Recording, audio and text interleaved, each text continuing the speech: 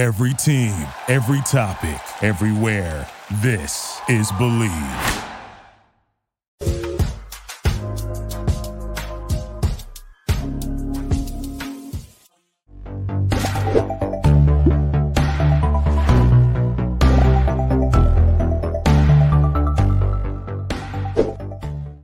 Hey everybody, welcome to the ANN After Show.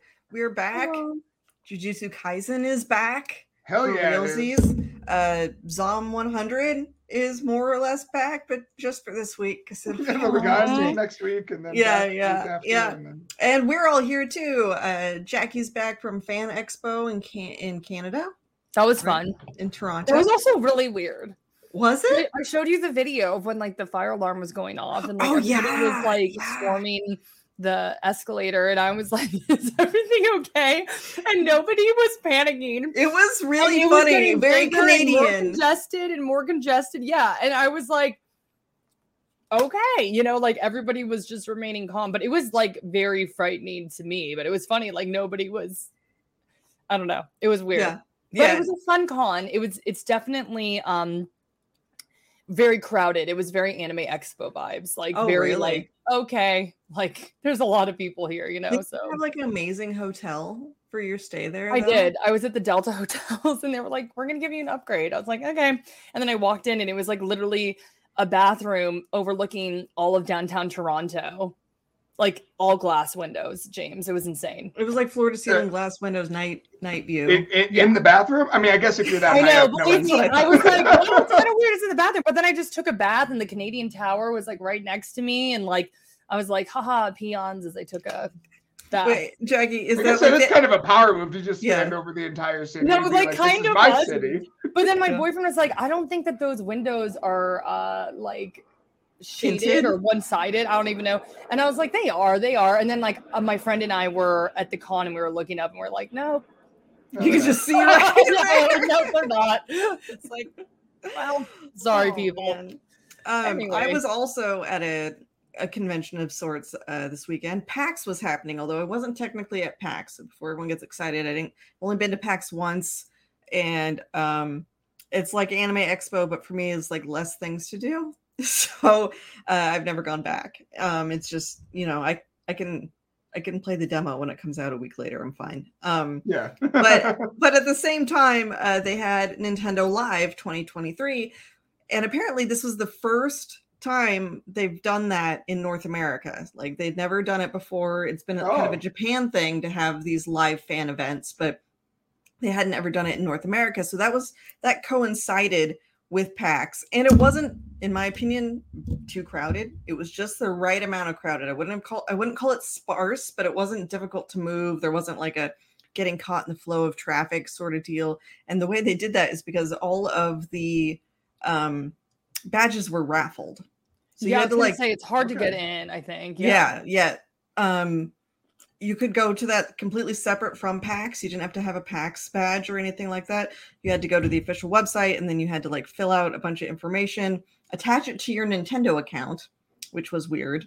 And what you could. So now they want to be able to send stuff across their Nintendo accounts. I see how it is. Exactly. 10 years late to the game, and now they want everyone to tie everything to that one Nintendo account. It was really strange. It was like, I can't just fill out a form on your website. I got to like log into my Nintendo account and then attach it to this. And also I had to make like kind of like dummy accounts for my kids too. Cause like you could enter as a family group. It was supposed to be like a family oriented event. That's cool. Yeah. So we went to that, and probably before the end of today, you'll be able to get a look at like all the awesome stuff they had going on there. But one of the biggest surprises was they had a demo for Super Mario Wonder, which they didn't announce beforehand. They didn't. That's the one where Mario's an elephant? Yes. Mario can become an elephant. It's the first Mario game, like platformer, in quite a few years. I'm not sure exactly when the last one was, but it's been a hot minute since they had a traditional style Mario game. It's 4-player, which is I thought was really cool. So you can play with up to 3 other people. So all of us got to play it. And of course, like my teenager, the first thing he did was like he figured out how to dash and just zoom. And that's one of the downfalls is like if one character like rushes to the right side of the screen, they set the pace for everybody else, and you kind of just get dragged. Yeah, so. the new Sonic game is also doing 4-player, and I've wondered what that's going to be like for a genre that generally depends on momentum and having control over like when you're gonna move across the screen. So I don't really know. Yeah, is it going to be a side platformer though? Sonic, a side platformer? 2D, yeah. Mm-hmm.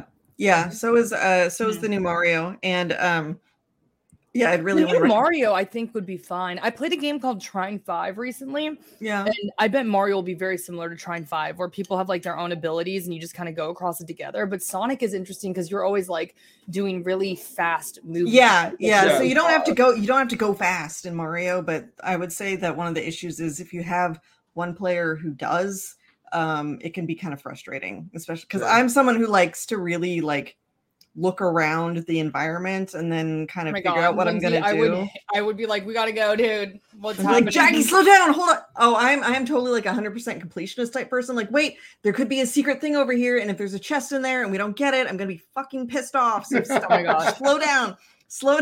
You know what? We would make a good Baldur's Gate team though. My boyfriend is like you, so like he'll be like checking every single unalived. I don't know. Oh yeah. You gotta loot. You gotta loot everything. Yeah. Get I'm all like, the dark areas on the let's map. Go. What's the next thing? And then he's like checking our log. I'm like, I don't care. Let's just go fight some stuff. And he's like, you would hate this game if it wasn't for me because I keep us like on the rails and like doing stuff. And I'm just like, let's just jump into stuff. And he's like, it doesn't work like that. But it's like we make a really good team. What actor are you? But then you run into the problem that I ran into just the other day in Baldur's Gate, where I was trying to clear the whole map. And I wandered in on a band of shadow monster things in Act 2 that just like murdered me in two turns. And, was it the eyeball tentacle thing? Oh no! That's that. You're talking about the Underdark. I avoided that thing like the plague. Oh, we just did the Underdark. We had to redo it like 3 times, and every time I was like, this is me. Like, I'm just probably the worst person to play with. I'm like, okay, we're changing our strategy. I'm going to go in first, be the distraction. You hold back your dwarf, who's a paladin, and put Will up here. And then, like, we would die instantly. I'm like, okay, so this time you go in and be the, like, I just was so excited. And then Dustin's just, like, dead silent. And he's like, oh, my gosh. That was the last one we did, Lynzee. But right before we did the Goblin Camp. And it was so funny. Dustin was like, we met the owl bear, and I get the baby owl bear. I started crying. I was like, "Oh my god!" I'm like, "We have to feed this owl bear cub. He's like being tortured by these goblins, and they're chasing him around the camp." And Dustin's like, "Okay, let's be tactical about this and like come up with a plan first." I just axe. You're like, I'm killing all these goblins, and they literally all started attacking us. And he's like, "We could have planned this out. We could have planned this." And I was like, "We're dying." We like died in 3 seconds. He was like, "Why would you do that?" Funny. He was like, "Okay, let's think about a plan." And then I was like, no plan. Just the true Dungeons and Dragons way. We definitely saved the owlbear in our playthrough as well. So like, it's very important. It's very important. Do you get the owlbear or no? I think I accidentally murdered the owlbear. I think. So I encountered a mama owlbear. Yes. And her son. Mm-hmm. And I got past them. Yeah. And I was like exploring the little cave, but I thought there was like a secret exit on like the top like path of the cave. Oh my gosh, if you killed the owlbear, James. And then the mom like attacked me and I was like, oh crap. And then I killed the mom and then the owlbear baby was attacking me and I was like, sorry, kid. I know. So there's like a story. I've been wanting to go back. I've been wanting to go back to that cave because you save an owlbear from the goblin camp and it's pretty obvious if you connect the two that like the goblins probably stole that baby from the big one, I think, because she was injured when you meet her.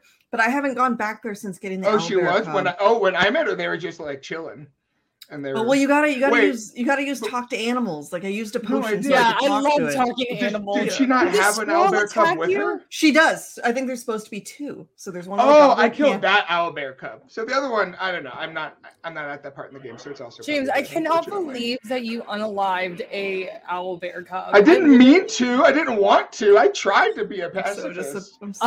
So another thing that happened in Baldur's Gate, my boyfriend and I were we meet this old lady. I'm like, this old lady is super creepy. Yeah, like, yeah. I literally go, this is a witch. And he goes, no, she's not. She's a nice old lady. She left apples around the swamp with her name on them. Like literally, she's a witch. And she's the witchiest witch that has ever. And he refused to believe me. And then he attacked the brother and the dad or whatever and killed them. And I was like, you just unalived 2 innocent people. And he was like, no, it's not. It's a nice auntie. I'm like, 100% this is a witch. We got no one fight about it. No one with the first name auntie that lives in a bog is good. That's such a rule. I was like, how would nobody would think Auntie Ethel is not a witch except my boyfriend. My boyfriend was like dead set that we were helping this old lady. She was a hag. Like she was like awful. She was doing all kinds of she was gonna eat a baby and a woman for sure. Yeah. So that quest messed me up because you get to the part where you're trying to save the pregnant girl, right? Yeah. And then she creates a bunch of illusions. Yeah, right? yeah. And I was like, all right, here's what I'm going to do. I'm going to knock out the real girl. So she's just unconscious. And then we're going to finish this fight. And then, she'll be okay. And we'll bring her back. The quest didn't like that strategy of me knocking her out. So I just couldn't bring her back after that. So you unalive the girl? I didn't technically. I just knocked her unconscious. But the game was same and didn't. Yeah. Well, wasn't she in a burning cage? She is. We saved her though. I actually cast a spell to stop the burning. I think it was I might have thrown water at it, or I did something. Yeah. I was like, no, you're not burning to death. I can see through this, because it's trying to make you think, oh, in a certain number of turns, she's going to burn to death, or the cage was going to fall because it would burn through the rope or whatever. I was like, no, we're putting the fire out.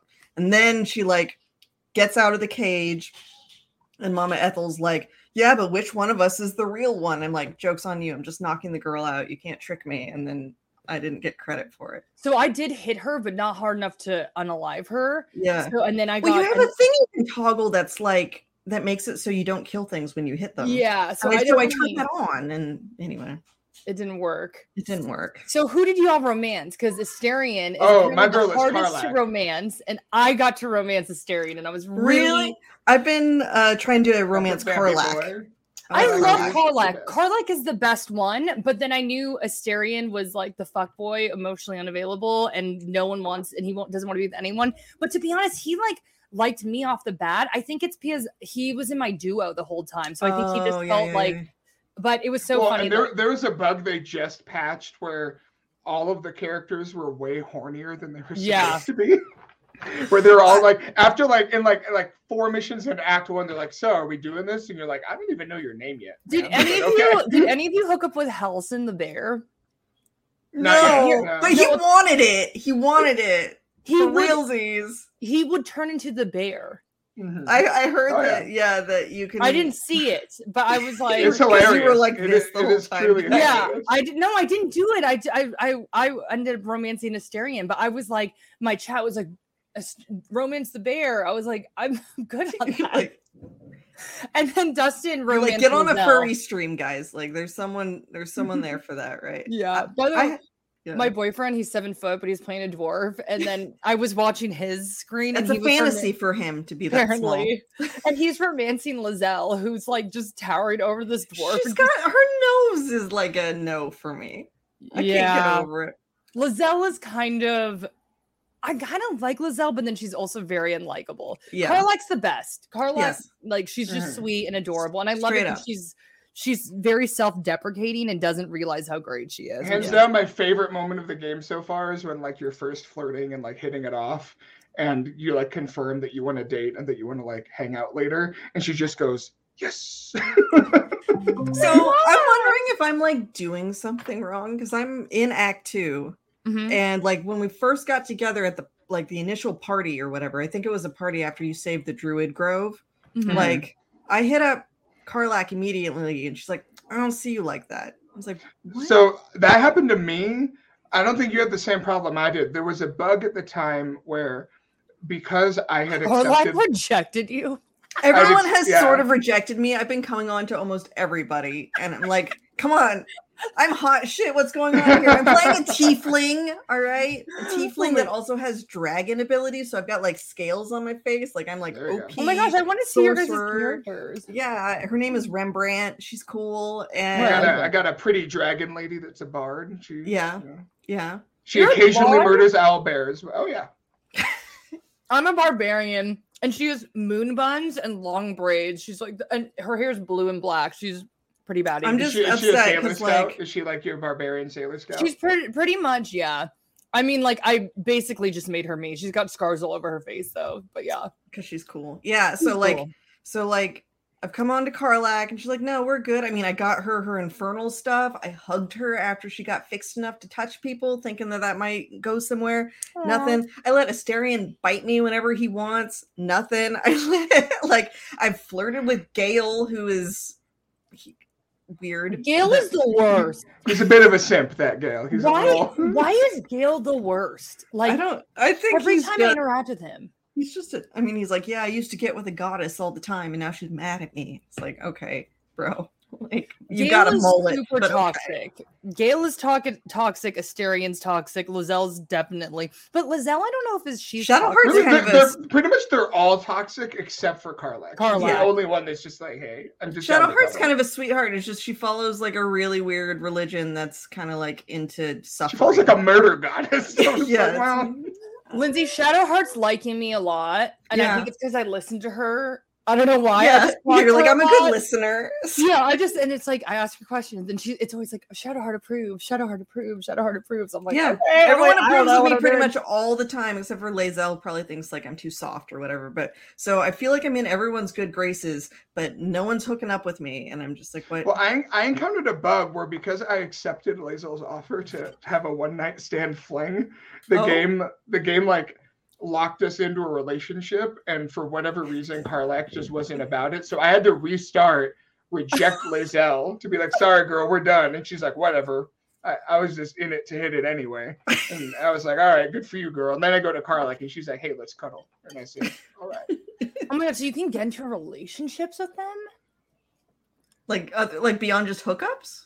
Yeah, like there's like endings. Endings. Okay, I don't know. I don't think Asterion and I are in a relationship. He's definitely, you know what's funny? Like I feel like if you let someone the next morning, I definitely had the next morning feels. I was like, how do I approach him now?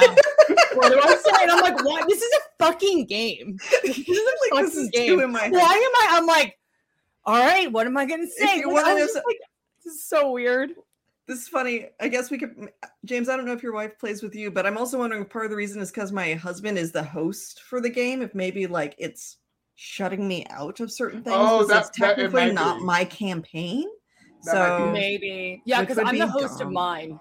Oh, I'm the host of mine. But Dustin hooked up with Lae'zel, but I think Lae'zel will kind of hook up with anybody. Okay, well, if Dustin was successful, then that just says, look, I'm using you for your body. That's all I want. Lae'zel's low-hanging fruit, though. I think Dustin was just like, Dustin saw me talking to Asterion, and he's like, anybody want the dwarf? The S scene, the egg scene was like, I was looking over at his, and I was just like, I don't know. How does that even work? Is like, how do the parts fit together? It's supposed to be pretty graphic too. Like Matt was. Oh, it was. Matt also I was streaming. Matt plays with like his group of friends or something. So it's like 4 dudes. Oh gosh. Together. We're not they going to get read pretty into saucy. this. Yeah. Someone got a DJ out of it. Like I was like, wow, really? Like it's not even just like missionary hookup type stuff going on. So there was a screw up, and it was before they made the major patches, and I like didn't quite get how the different like layers of clothes worked. And I didn't realize that once you get to nighttime, it automatically switches to like your underclothes. Yeah, and so we had this like, we had this scene. It was the scene where Will's demon first shows up. Yeah, and my dragon lady just shows up, just like completely naked, boobs out. Yeah. Well, I mean, she had scales, I guess. Yeah. But still. Yeah. And it was. And everyone else was like clothed, and I was like, "Oh my god, they must all think I'm." Yeah, you know how you have that like that person in the cube that talks to you and is trying to convince you to do certain things or whatever. I made the same mistake where I attempted to change the clothes, and then it went into this full-on cutscene of them just explaining to me, you know, how the story works, whatever. But I'm just nude. I'm just like completely nude. No nudity. What's wrong with y'all? It wasn't. I'm not streaming. I just wasn't wearing any pajamas. I guess. That's true. I guess. So when we were going around the camp, Dustin and I, everyone in the chat's like, "Hey, you know, romance this person, romance this person." Dustin and I were like, "Where's Withers? I want to romance Withers." And Withers, you go up to him and he's like, "Hello, what would you like to buy?" And I was like, "Come on, Withers! Like everybody's getting it on, Withers. Like, come on." Withers likes to watch. Pointing. Withers likes to stand in the corner and watch. That's what he does. I heard Withers' dialogue options too are like kind of dicey. Like you can mess stuff up with him, and he'll really and like bad things will happen. Ooh. Oh, I just mean like you can make him mad. You can make him mad, and then he's just like, "All right, don't make Withers mad. Whether you can't change your class anymore, you can't respec or anything." Oh, hey, pro tip by the way: if you get the in-story bard, the one from Act 1 in your camp, and he offers to, if you let him do a lobotomy on you, it's worth it. I always back out because he's like, I always back out. Oh, he gouges out your eyeball, but he gives you a new eyeball that lets you see invisibility at all times. Oh, that's true. It's really useful. I'm a little vain. I'm vain. I heard you're like, I'm covered in scars, but they're important. No, the eye looks good. Eye looks totally good. Does it? Mm-hmm. Yeah. I might do some research on that. Anyway, we're supposed to talk about anime, and we spent and now I'm wondering like if you can romance Volo, which no, you can. You can definitely. Oh yeah, I talked to him. Who would romance Volo? No one, but you can. I talked to him, and he was like, "You're having a wonderful evening. Who do you want to be spending your time with?" Like I'm like, it was very like roundabout, and I was like, "Is Volo hitting on me right now?" And I was like, "Volo's hitting on me." Is he hitting on me or writing a song about my exploits? I'm not really sure. Yeah. I don't know. That party, like James, you said there was that glitch. Like I was like, everybody was like so horny. Like I was like, this is like weird. Like I get it. People drink and like their inhibitions go away, but I was like, this game is like, no, but they're like, not only do I want you, so but you're the most important person in my life. It's been it has been 2 days, Lizelle. You were threatening to kill me 48 hours ago. Oh my god, Lizelle. Anyway, what were we talking about? Anime? Yeah, so I had one bit of anime news that I wanted to share with our audience today, and this is on top of Disney. This is also Disney related. So if you're a Disney fan, hey, keep listening. A director and Disney veteran crew member Andrew Simmons, he worked on The Little Mermaid. He also worked on The Lion King and Brother Bear, and he used to be at the Disney's Florida studio, which shut down a while back. But when he was there, they were working on a film called The Flower. Now, I'm a little iffy on whether this was supposed to be a full-length film or if it was supposed to be more like a short that would run in front of a full-length film. But it was set in Japan, and it would have been Disney's first ever film set in Japan itself. And he's revived the project, and they're bringing on Japanese animators to also work on it. And they've done some crowdfunding, and it's slated for release early next year. So I just thought this was really cool. Let me pull up that with a $10,000 goal. That has to be a short, right? That has to be like it's definitely a short. So this is what the key art for it looks like. It's only supposed to be about 4 minutes long, and reminds me of the Tale of Princess Kaguya. Yeah, the art style does remind me a bit of that. But before anyone gets like, oh, was this inspired by that or whatever? This was initially started in 1998, around the time Disney was working on Mulan.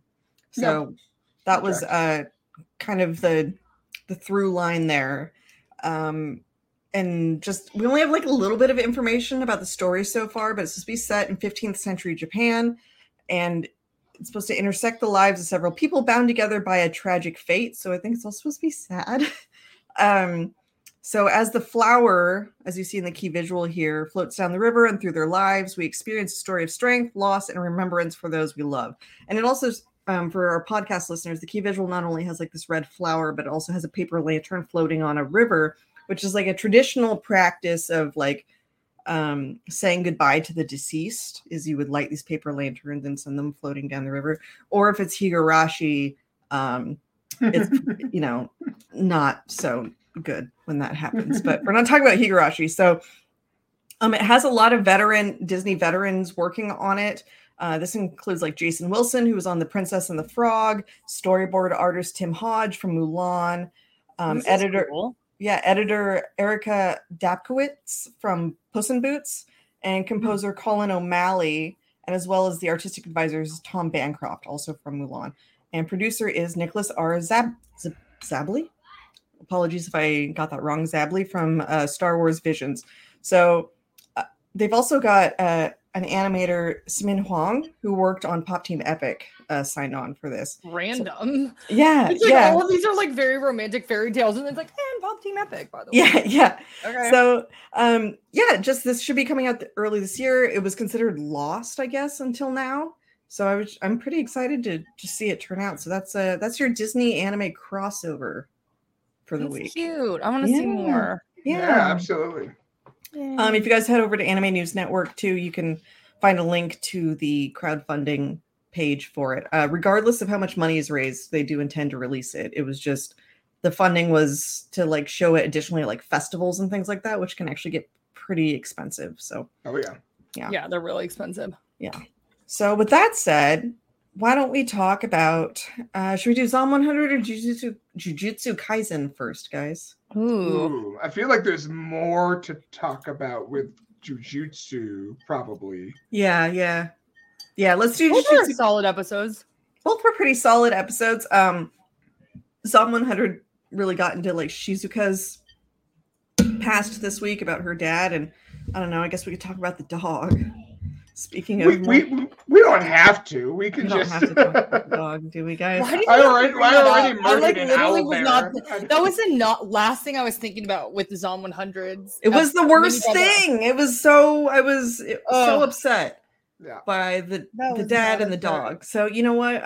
We'll put a pin in that and we'll come back to it because I'm hyped about the return of Jujutsu Kaisen. The new opening sequence. It's so good. It's so good. The song is so good. I think it's maybe my favorite that the show's ever done. The open.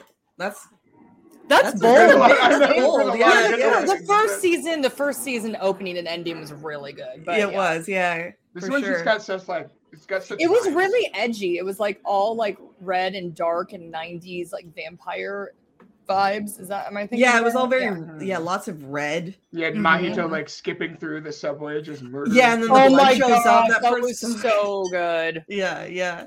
Mahito is so. I love Mahito. He's so scary. He's so scary, and seeing him back was so rewarding. But I don't know where you guys want to start, so I won't talk about I think we should first start with the humor of the beginning of the episode, right? So the episode opens kind of, it's not nearly as serious as where we left off at with that prologue arc, right? It's just Yuji and Nobara and Megumi are like hanging out, and Yuji really wants to go see the James, do you remember what the name of the movie is? It's A Human Earthworm 4. Human Earthworm 4, which is definitely like a funny take on Human Centipede, a movie I watched once and never needed to watch again. Jackie, what did you think of our worm boy? First of all, I hate horror movies, and like this was like super disturbing to me. Really? Like the turning a person into a worm, and then like and then them all beating him to death, and then the little baby worms being like me. I was like, this is scary. Like, I know it's supposed to be a joke, but I was like, this is horrific. Yeah. But it was fun to see Yuji and Megumi and Nobara again.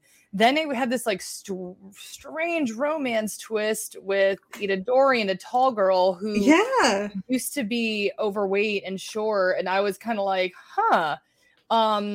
And I don't know, that whole section kind of was like, I didn't really know what was going on. I didn't know if it was like trying to insinuate that like Nobara might kind of have a crush on Itadori, but then in the end, Itadori doesn't end up like feeling the tall girl as much, or maybe that's going to be explored later.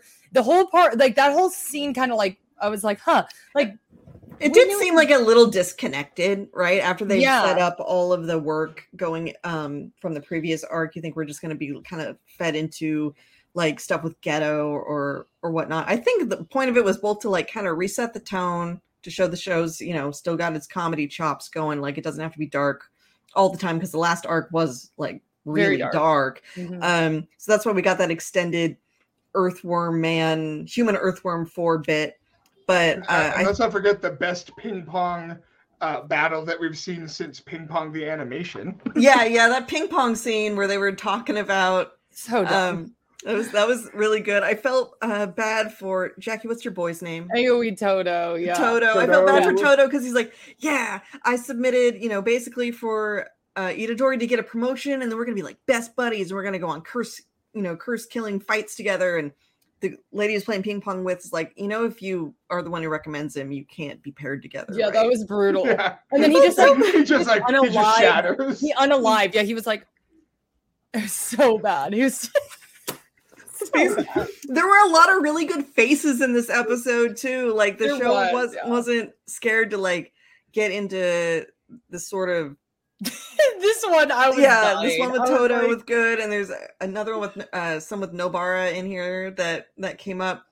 Yeah, so not all this was really good. I felt like the introduction of the girl was kind of out of left field, but if I had to guess, she's totally getting later.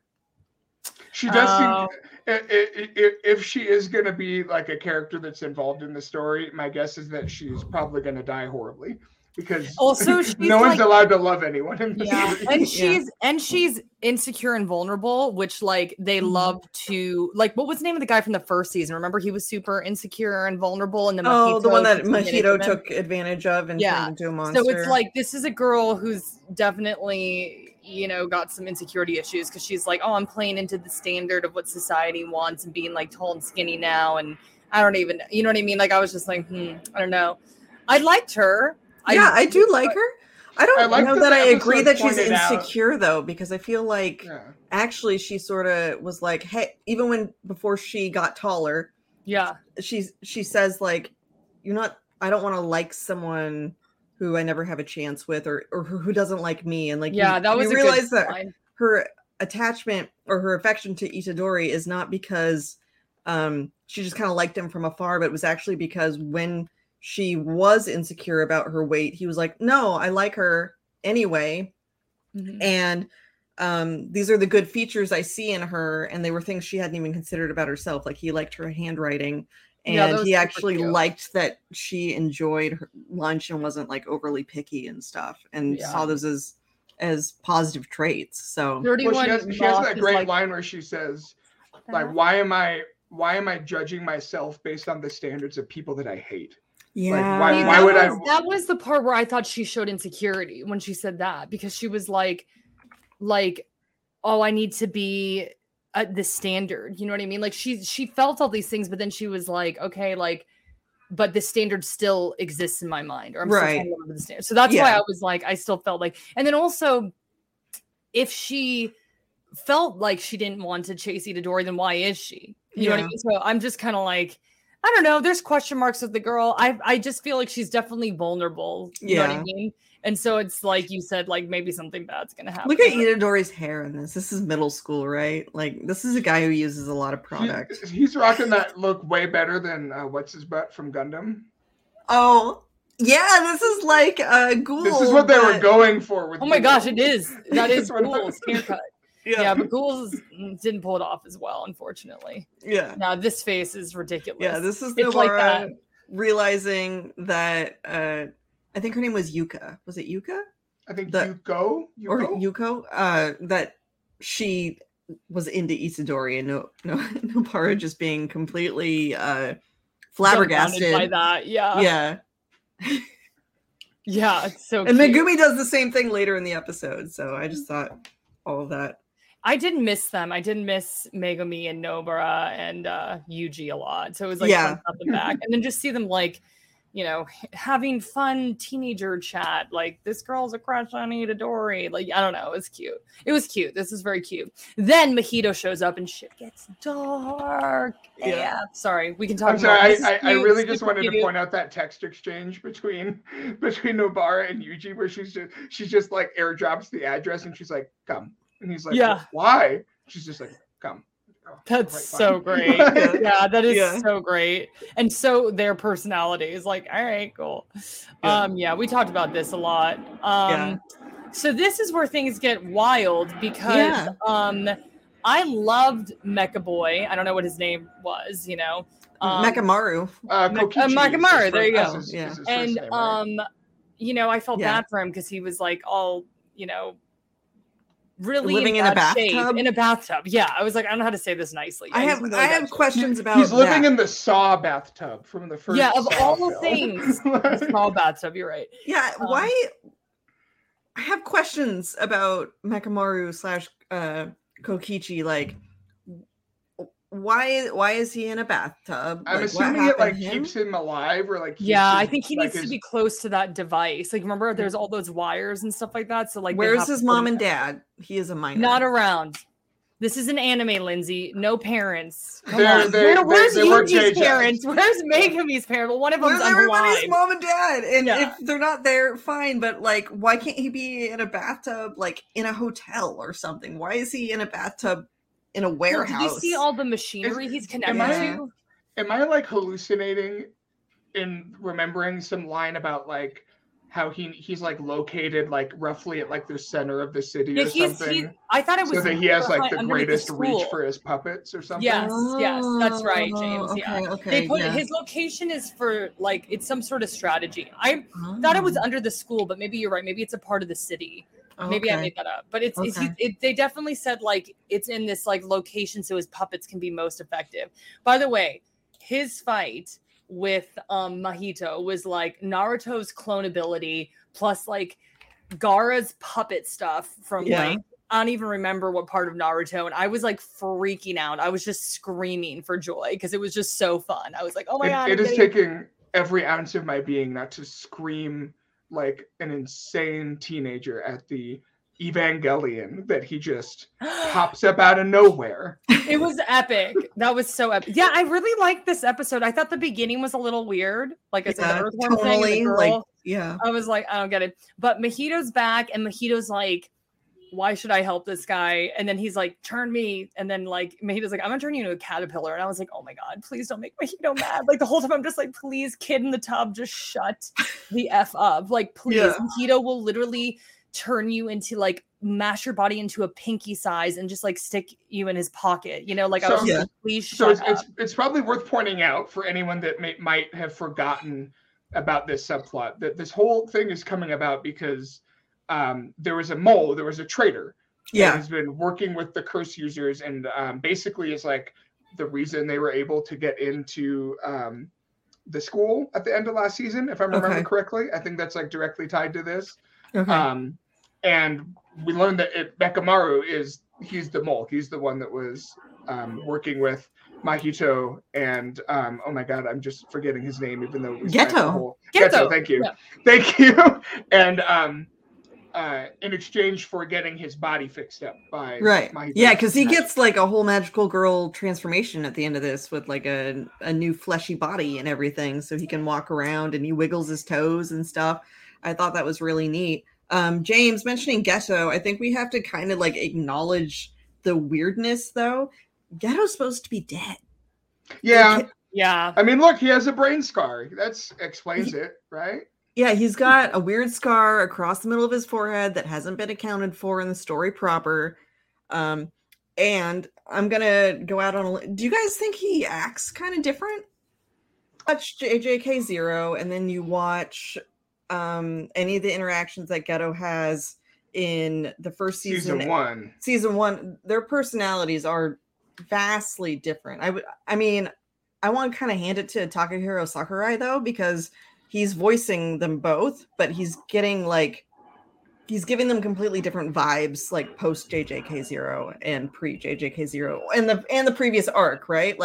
I don't feel like he sounds or even his inflections don't even really seem the same. If you told me that they secretly cast two different voice actors, you could gaslight me into believing it. So they're they don't even really sound anything alike. Right. Because original Geto from the previous arc in JJK-cereal, he had inflections and sort of a theatricality sometimes once he decided to go full evil. He's very kind of evangelist sort of about himself, really kind of exuberant about his power. We also haven't heard him call anyone a monkey or anything. Yeah, I think not the same person in the first season or this guy. I immediately noticed it after having watched the previous arc, and then watching this, I was like, his voice sounds different. It's like much more just like kind of flat compared to before. Like it's just not the same. So yeah, he was like, you know, the most heart-wrenching thing about him and Gojo when they're like on that street and they're like looking at each other and he's literally just like, come at me, you know, like I can give you a decent fight, you know what I mean? And then Gojo's like, I don't even want it to go there, you know what I mean? I don't know, I just thought like Geto was arguably not as strong as Gojo. I think most people would say that, but I think Geto always had like some like kind of like wild card nature about him. Like you just knew like maybe not as strong as Gojo, but you just never knew because there was just something like really strange about him. I don't know. Maybe this is just my interpretation. No, you're right because you know, one of his abilities is basically like consuming curses, and then he can utilize them after the fact. So there was always the possibility that he could find some kind of new curse that we hadn't seen before, or find, you know, a way to utilize a curse that we hadn't seen him utilize, and that could change up like the battle dynamics with any of the characters. So like Mahito is completely unhinged and like not easy to control, though I know it's also like Geto was like super smart and like everyone said like very charismatic and very attractive. Like it's just like he's a very I mean, if I was gonna try to like overthrow the fundamental power structures of society, I would try to like steal Robert Pattinson's body. Yeah, so Geto is like, you get it. I could get really far doing that, right? Like I would. It's like you get why he picked Geto. But anyway, moving on. Yeah. There's a mech. It looks like an Ava. Everything's awesome. Yes. Yeah. Ultimate Mechamaru mode, absolute armored puppet, ultimate Mechamaru prototype 0. Which definitely does sound like the name of an Ava. Well, like, and this giant like tech, I died. It looks like an Ava a little bit. I got the chin. Yes. The chin is so Ava. Yeah. The chin and the eyes remind me of the ones from End of Evangelion. You know, they have like a whole bunch. They're bulkier. The Avas are really like lanky, right? But this is bulkier. But I was just like, this dude's buff. It's a great amalgamation of like the mecha we love because the Gundams are a little bit more bulky, right? So like I don't know, they did it. I was like, okay, JJK. But it was also definitely named by a teenager because look at all those kanji at the bottom. It's like who decided the name of the mecha? The chuniest thing ever. Yeah. All that's missing is a reference to like Norse mythology or it needs to have like one word like really big in English, like absolute, but it's in English. So if I was following correctly, Kokichi got his new body, but now he's kind of like, all right, I'm not really hanging with you guys anymore. And he's switching sides back, right? My God. His current mission is to get to Gojo to when I was watching this, the spirits are planning something. When I was watching this, I was screaming at the TV and I was like, do not try to beat Mahito.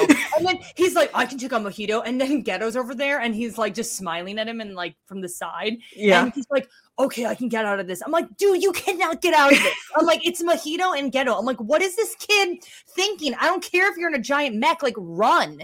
Like, do not fight them. Do not take them on. Like, just run. If you have any fighting chance. But I guess he kind of is like, oh, I got to get Gojo. But like, he's trying to take Mahito on. I was like, what are you doing, dude? Yeah. Like, Nanami barely survived Mahito. You know what I mean? Like, and this is a kid, no offense, like, powerful, but like also like I was like, do not try to take on Mahito and Geto. I was literally like terrified and laughing at the same time. I was like, is he like unhinged? Like, there's no way. I don't know. I thought it was wild. Are the mechs like constructed based on like magical thought though? Like he doesn't have to literally build them, right? I kind of think he does. I feel like he might. This might be equivalent to me also going, where are the parents? Like it doesn't matter. Yeah, like, you know, he just has one. Okay, The school has a really robust robotics program that he taps into. Nick also points out, this might be a good point, that he's a good opponent for Mahito because Mahito can't transfigure him because if he can't touch him, so Mahito can't like directly use his curse powers, I think, to like manipulate the shape and stuff of the robot because it's not living. That's probably why he felt like he was able to strike that deal in the first place. He had that leverage. Mahito goes, oh, that's where his soul is, like in the cockpit. Because like, remember, he can't. He does. Yeah. Mahito does say something like, oh, that's where the soul is.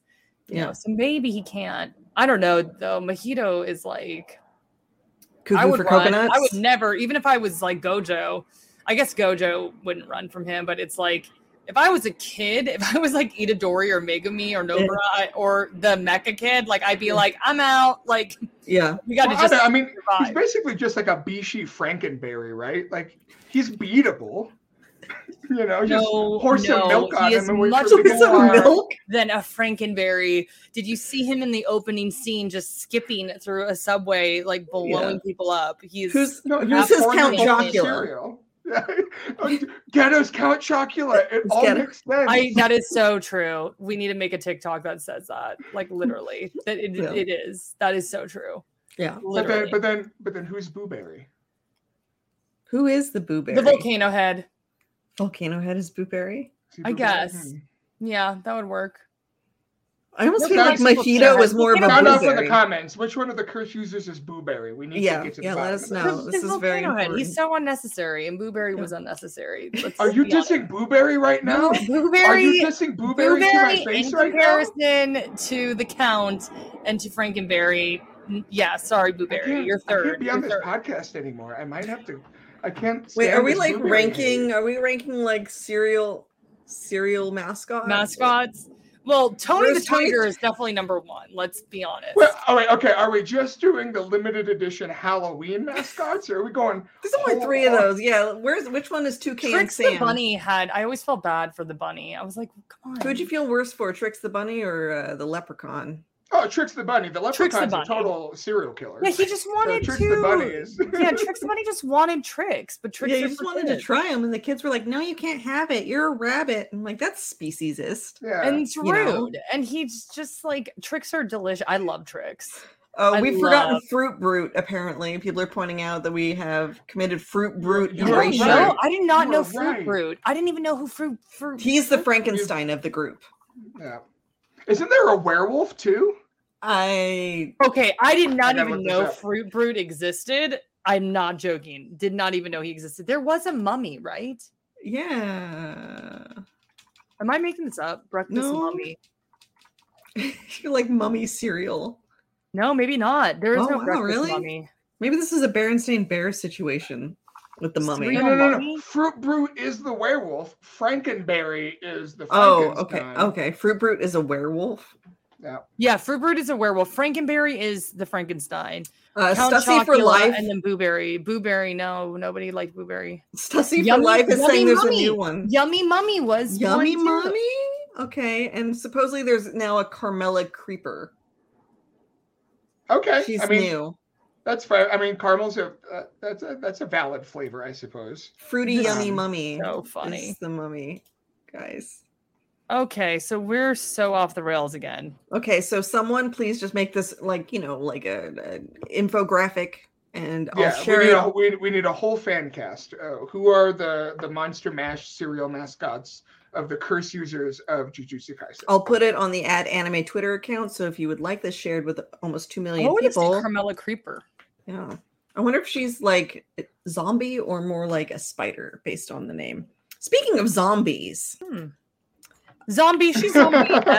But yeah, speaking of zombies, yeah. Speaking of zombies, Zom 100 is back this week. Next week will be a recap, and then there'll be 2 more episodes. By the way, Mech Kid is totally gonna get unalived. He ain't surviving. Akira? No, Kokichi.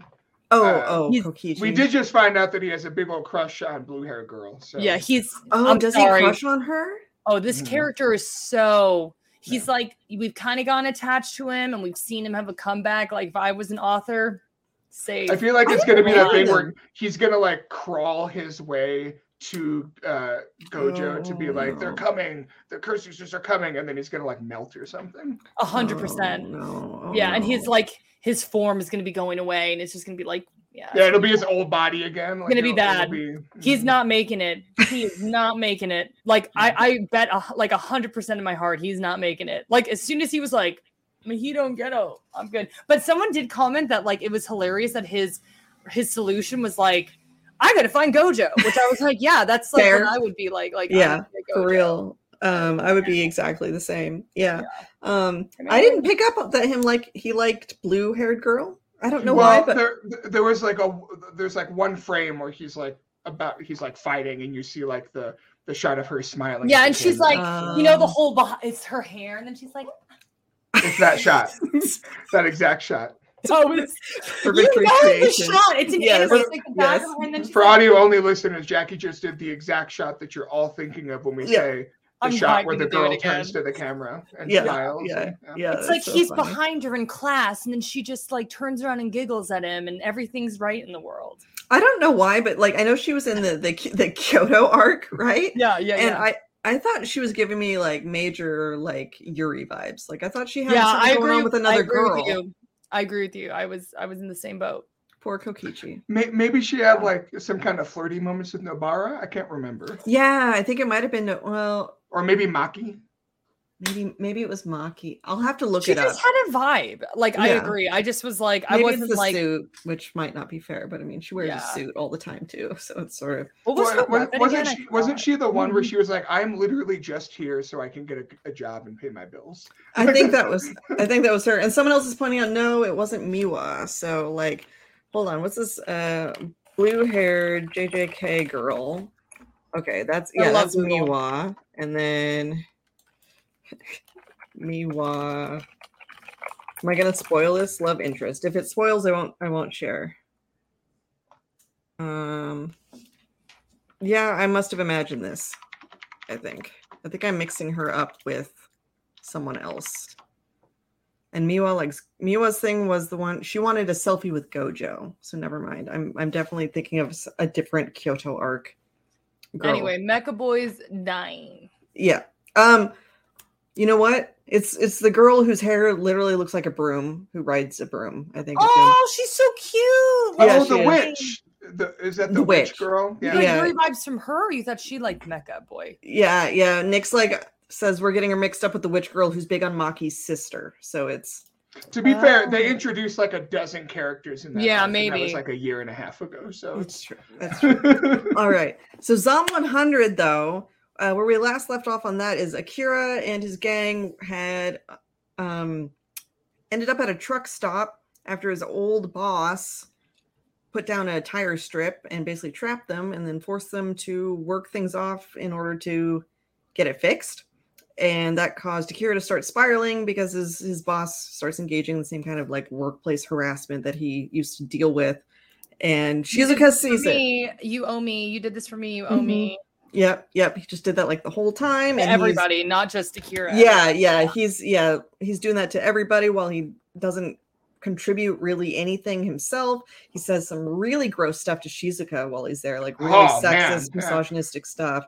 Some of it I couldn't even screen cap. But he is so awful. When he hit the old lady and I was like, you were just straight. Someone said straight PTSD episode. That episode was hard to watch. Yeah. I still think Zom is my favorite of the season, and I think it's because it's like very real. Like that is like people deal with this stuff. Like it's a huge social commentary. Like I think that people like.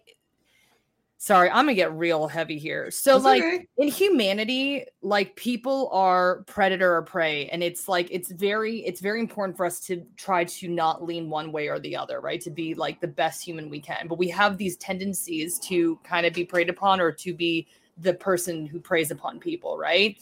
And this person, which the girl, I forgot her name, points out like very obviously he's like so insecure, so wants to have control over everything. And was probably like preyed upon really badly when he was younger. So that's why he's like trying to get all this control of the situation, is preying on people like so hard, you know? Yeah. And I'm not sympathizing with this guy because it's like he is way too old to like have sympathy for. Like it's okay, like if you haven't like noticed these weaknesses about yourself, tried to work on them, you're in a zombie apocalypse of all things. Like, it's like, I understand like maybe some people are like, oh, well, it's a zombie apocalypse. People are even more so like, how do I protect myself? Because they're in fight or flight mode. But I was just like, it's like, so then Akira's on the other end of that, right? Like he's someone who's like constantly preyed upon and like kind of a people pleaser.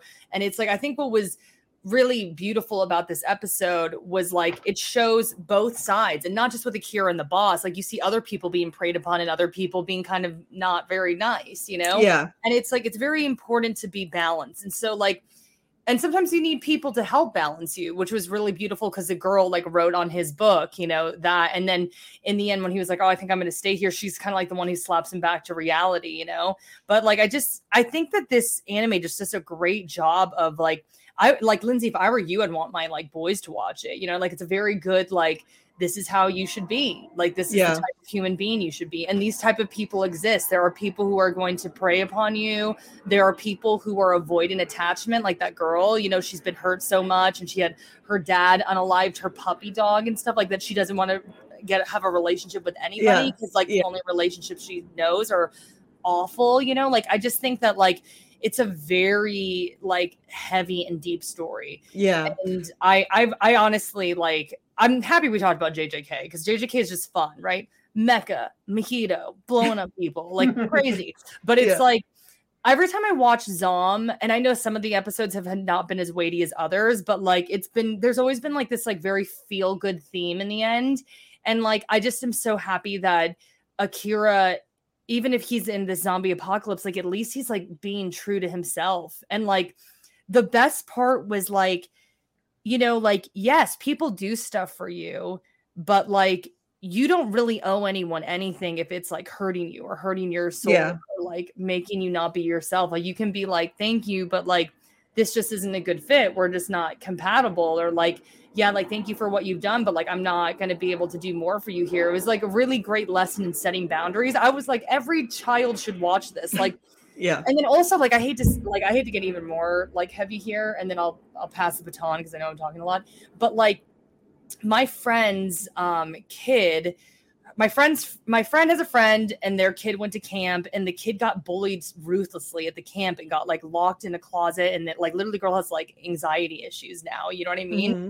And I'm just like, I'm not blaming her parents, but it's just like, it's so important to have these like conversations about like, you know, protecting yourself and having boundaries and like not getting preyed upon, you know, because it's like, I'm not going to sit here and say, I'm one way or the other. I think for me, it's been, I've been the person who's been like kind of bossy and needs to reel it in. And I've also been the person who's, especially when it comes to work, like Zom 100 has spoken to me a lot, but it's just like, I felt so sad that this happened to this little girl. And like, I'm not blaming her parents. It's like, nobody in our society has conversations about this stuff.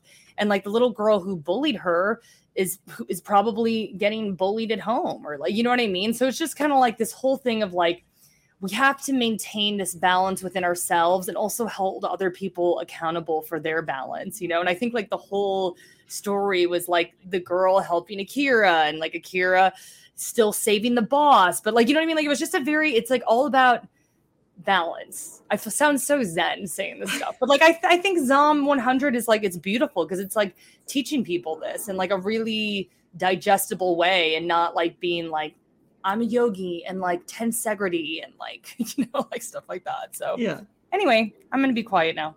James, what was your major takeaway from this episode? I mean, a lot of what Jackie said, as far as I really appreciated the themes of, you know, after last week, putting Akira in that position of really regressing and falling back in his journey and kind of reverting to his meek, subservient self. I really loved getting to learn a little more about Shizuka, and then also having that be the thing that built up to his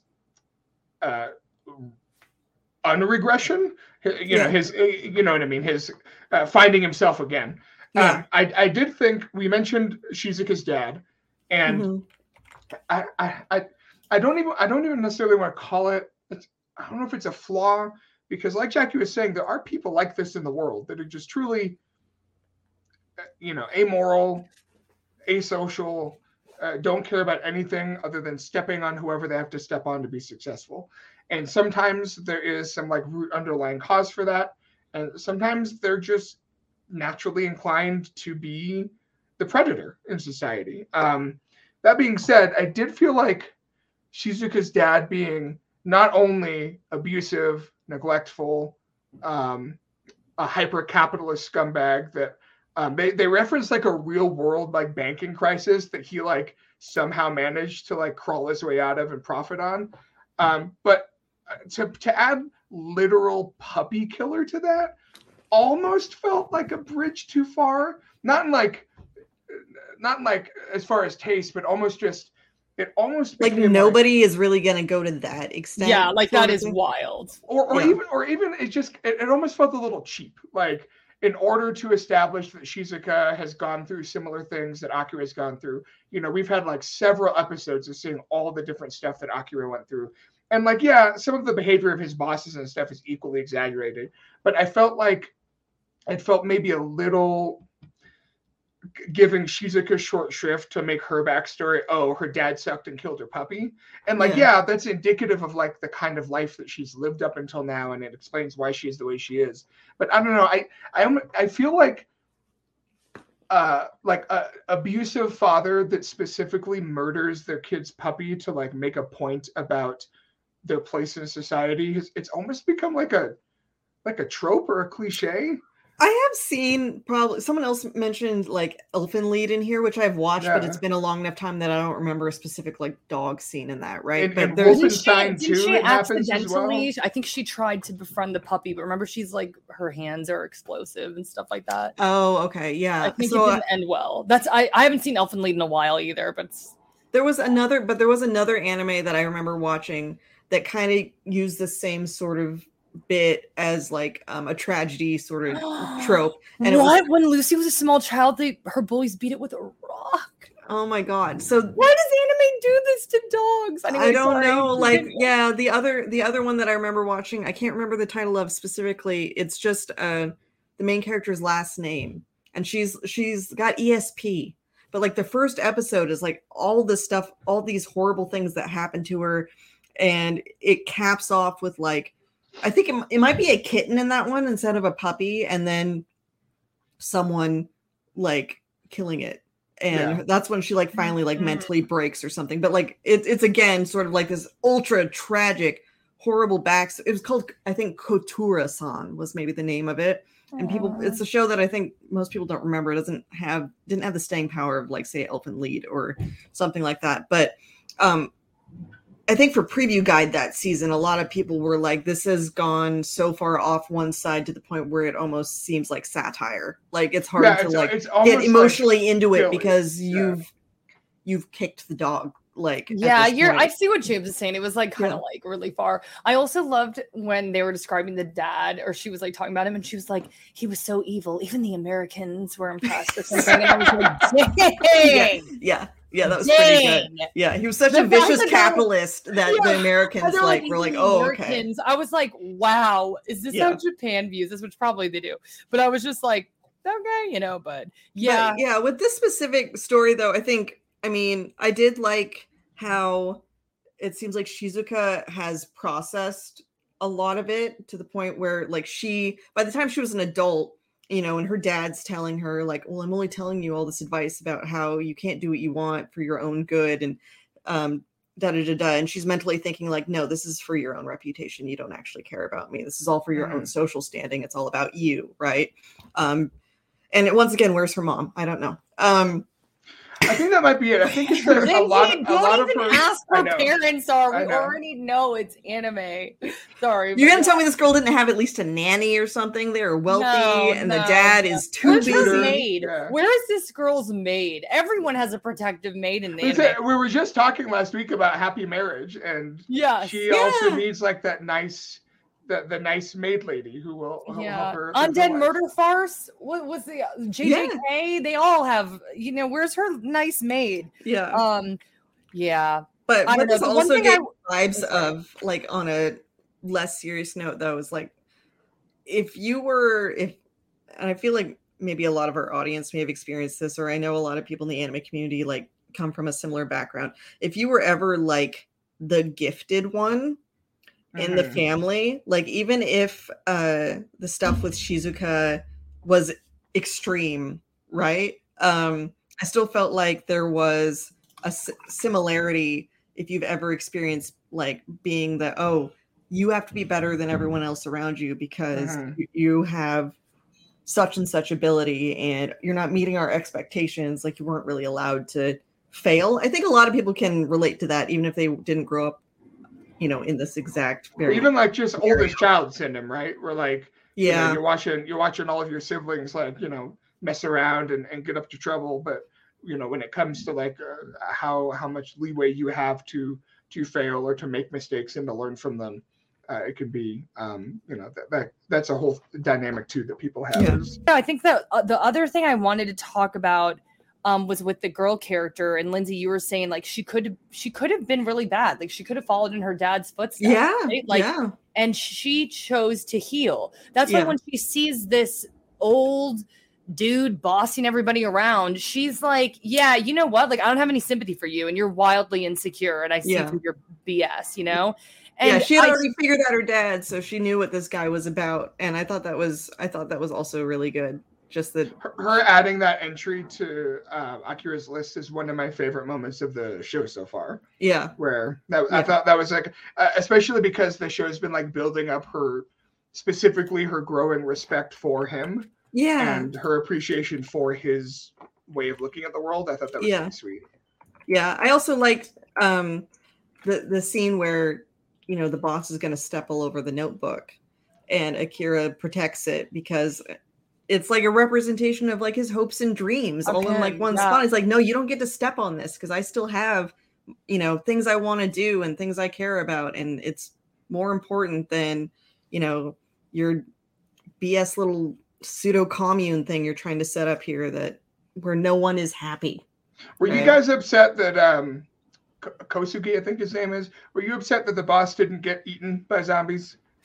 I mean, you know what, I think it's almost better that he's like left alone. That's true. Like, yeah, that he was abandoned by everyone. They're like, and no, alone. Yeah. In that scenario, because he won't be able to, even if we don't see it on screen, that guy can't survive without being able to subjugate people. And now he doesn't have anyone to do that to anymore. And to be honest, he might find others, because I think like we see that in The Walking Dead and even The Last of Us. Like, and James, you were commenting about this a little bit. Like, I do feel like people naturally have like a predator or a prey mentality. I'm not saying that it's right for them to be that way. I'm just saying that might be what they're pulled towards. But then you have to, again, like I was talking about, pull yourself towards balance, you know?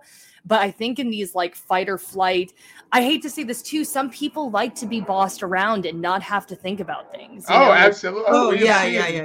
I mean, I don't even. Someone that'll tell it's easier to have someone make all the decisions for you, because then if you make a mistake, it's not your fault. 100%. And I think that sometimes that's how people fall prey to these people even more so. But what I thought was the best part is like the truth will set you free, right? Like he was true to himself. He was like true to his heart. Like everyone was like, leave him to get unalived by the zombies. And that was not Akira's truth to do that. And one of his goals was to be a superhero. What would a superhero do in that situation? 100%, right? Lynzee. 100%. Yeah. And then he did what was true to his heart, rescued him. And then like, in the end, like, hopefully, I don't know what's going to happen to the boss, but like, that's like a super, like to have your power taken away from you. I think that I don't think during his entire life, he ever had the power taken away from him. So I don't think he was ever able to see what it was like without that power, you know? Yeah. So now that he is without the power, like maybe he will turn around, you know, maybe he'll get unalived by zombies and be walking around like I have a feeling we won't see it on screen though. Like I wouldn't be surprised if this is like the end of us seeing this character, right? Yeah, like that arc and like the conflict he represented and what he represented for Akira. Like Akira's overcome that. It's over, and now this guy, you know, whatever happens to him, it's not important, because in the end, Akira's trying to get to Gunma and see his parents. But the next episode, what was the next episode called? Do you guys remember? I can't remember. It hinted at where things are going. Oh, is it like Hot Springs? It's a hot spring. Yeah, it's a hot spring. Are they finally going to meet Samurai Girl? I've been waiting for her to show up. I mean, they have made it very obvious that Samurai Girl is very buxom. So I wouldn't be surprised if they decide to introduce her in a hot Springs I mean, episode. the show can be trashy, and I'm not even saying that as necessarily a not in a disparaging way. It's just sort of like in a zombie way, right? Yeah. Also, like if I was in Japan when this happened, I think being stuck in a like onsen on a mountain or something might be, a good way to like try and wait it out. Right, resources might be limited, but I've got a hot spring. Lynzee is in a mushroom hat, wearing the most decadent clothes, in an RV van that looks like that has mushrooms on it somehow, just sipping like barley tea. Yes, in an onsen area, like somehow made it to the mountains, and then everyone's like, she's the witch in the mountains, and then she's like that. Are you going to become the Auntie Ethel of the mountains? Yes, literally, Lynzee is the Auntie Ethel of the zombie post-apocalyptic world. Yeah. So I'm glad that we clarified that for everybody. Related, I tried mushroom coffee today, and it was good. Oh, it's so good. I'm obsessed. Yeah. We will discuss that later because I want to know which ones you try. Okay, sure. Yeah. Aww. So again, there won't be any Zom 100 next week. We'll have JJK to talk about, and we'll catch up with another show. Probably. Should we do Undead Murder Farce, or what are y'all liking? I'm kind of caught up with Happy Marriage. I think maybe I'm a couple behind, which was really good. I'm caught up on Happy Marriage now, but I need to revisit Murder Farce, so we could definitely do Murder Farce. I heard Murder Farce fell off a little, but I did really want to kind of see what happened with the Phantom. So, yeah. Oh, that wraps up in that arc, and now they're in another arc now with werewolves. Someone just put mushroom. That's the first time Yawn has spoken in the chat. Mushroom. That animation is like 20 years old now, which, if not more. Did you ever see Badger, mushroom? That? Okay. All of that funny junk stuff, it sends me to a place that I'm not prepared to go to, because the fact that it's all like 20 plus years old shrivels me up and turns me to dust. Yeah, I wonder how old the Candy Mountain with the horse thing is now. Mm-hmm. Yeah. But do you remember the Lord of the Rings potatoes mashup? Yeah. Mash them. By the way, put them in a stew. Someone said they missed the JJK discussion, but Geto lowered a veil so Mekamaru couldn't run, and also cut off his communication so he can't call Gojo. So he is trapped. So it's fight or lose, and we already know what's gonna happen to him. He won't be making it out. Sorry, Mecha. I'm sad. I'm sad to see him go. I kind of liked him. We should just write his eulogy now. As you said, we don't know for a fact he's gone. He's gone, James. Mecha Boy is not making out against Mahito and Geto. And I get at least one more Ava Maru fight scene, then I'm fine. Yeah. Oh, yeah. I expect we'll get at least a pretty cool mecha fight out of it. I feel like Gojo's gonna like come in at the last second. He's gonna like notice something's not right, and he's gonna like try to figure out where it is. And then by the time he gets there, Mecha Boy's gonna be like, run. Be too late, and it's gonna like totally mess him up because it's gonna remind him of when he wasn't able to save the girl in the past, and he's gonna see Geto there and be like, again. And, it's gonna be bad. Have we had Lynzee? I mean, we had Yuji's we had his friend from season 1, the guy who got dark-sided and stuff.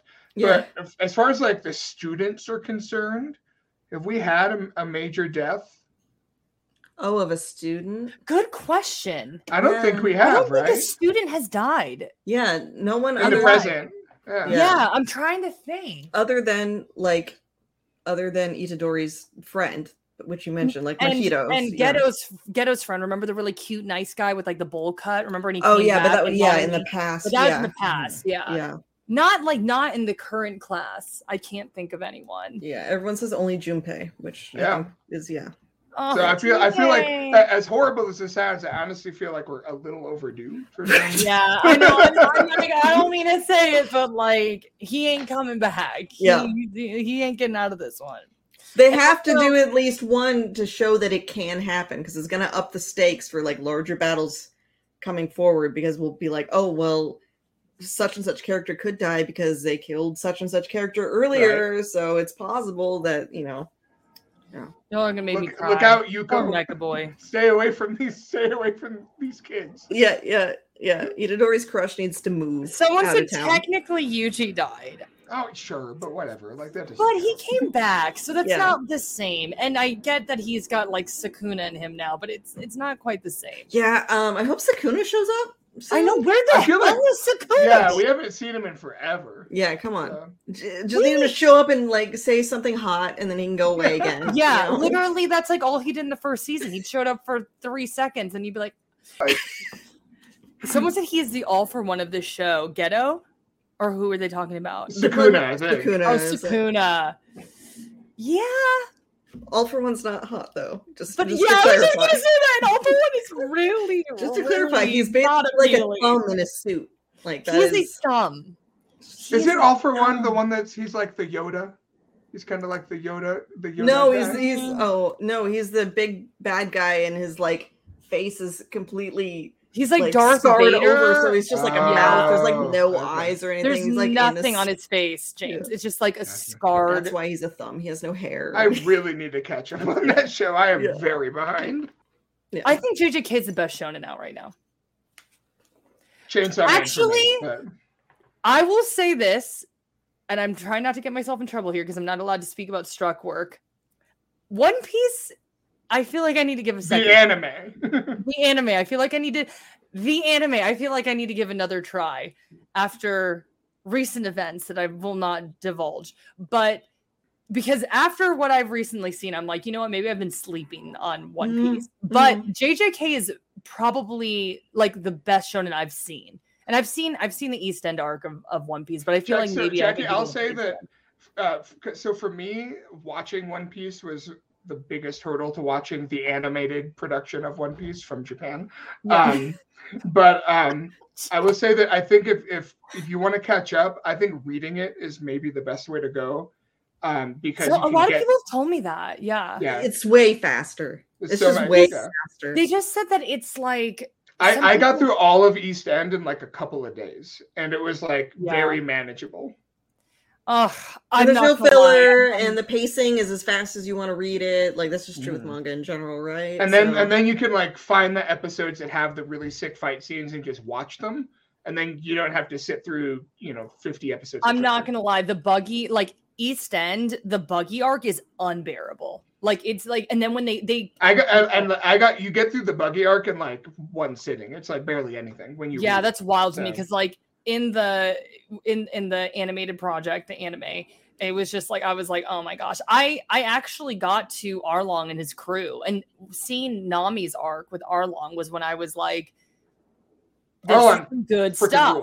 Yes. But then it was kind of like you get caught up in so much different anime. But I don't know, like now I'm like, you know what? Like I've been hanging around too many One Piece fans. That's the problem because they're like, One Piece is about like the man versus the government, and like the government constantly trying to bring them down. And then like, like we all know me because like I'm on this podcast. Like I am all about that. Like you know what I mean? So like I was just like, really? And it's Anarchy News Network, right? Like that's pretty much. Yeah. So it's like I don't know. Part of me is like maybe I need to give it another shot, but I do think JJK has been really fun. It's been very, very good. Yeah. I think as far as battle shonen go, I think JJK is definitely top tier. Yeah. For sure.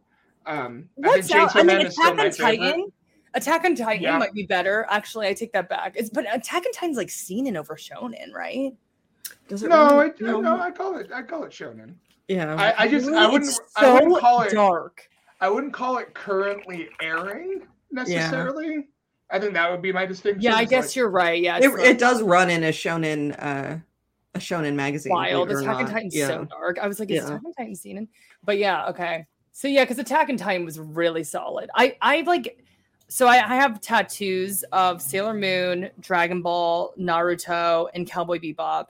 And that's because like they all hold something very special to me, And like I'm debating getting Attack on Titan, but I need to see how it ends. Yeah. Because it's like I can't wait. Yeah. Because you never, and then everyone talks about how controversial the ending is. So I'm like, I absolutely think it's been brilliant to watch, but I'm just kind of like, okay, like I can't really pull the. Yeah. I'm just waiting for Aaron to be like, I don't know, like his last moments or something, and he just looks at the camera and goes, I really think that Elon Musk has a lot of things going for him. I think it's like, no.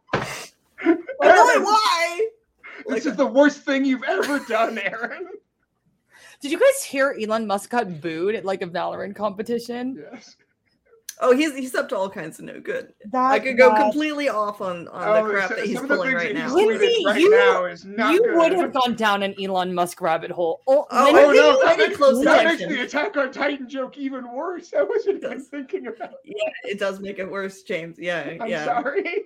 I'm sorry to everyone. I apologize for everything. If people want to know, just Google Elon Musk says he'll sue, and you can leave the rest blank and see his current lawsuits. But his most recent one is pretty fucking bad. So what's the newest one? I'll tell you off camera if we want to get into it. Yeah, because I was like, I've known about some in the past. I'm like, he has a new one. Oh my goodness. Anyway, we should probably end on that. Right? Yeah, we should. So hey, you guys, watch anime. It's good, and we'll be back next week. Play Baldur's Gate.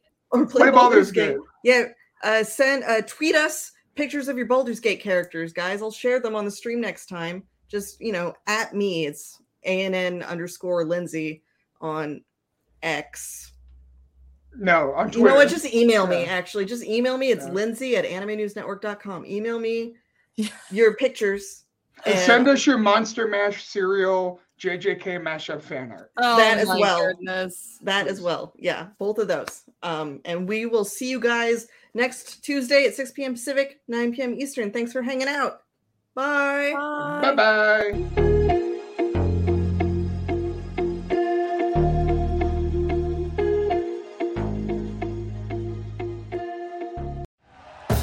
Thank you for listening to Believe. You can show support to your host by subscribing to the show and giving us a 5-star rating on your preferred platform. Check us out at Believe.com and search for BLEAV on YouTube.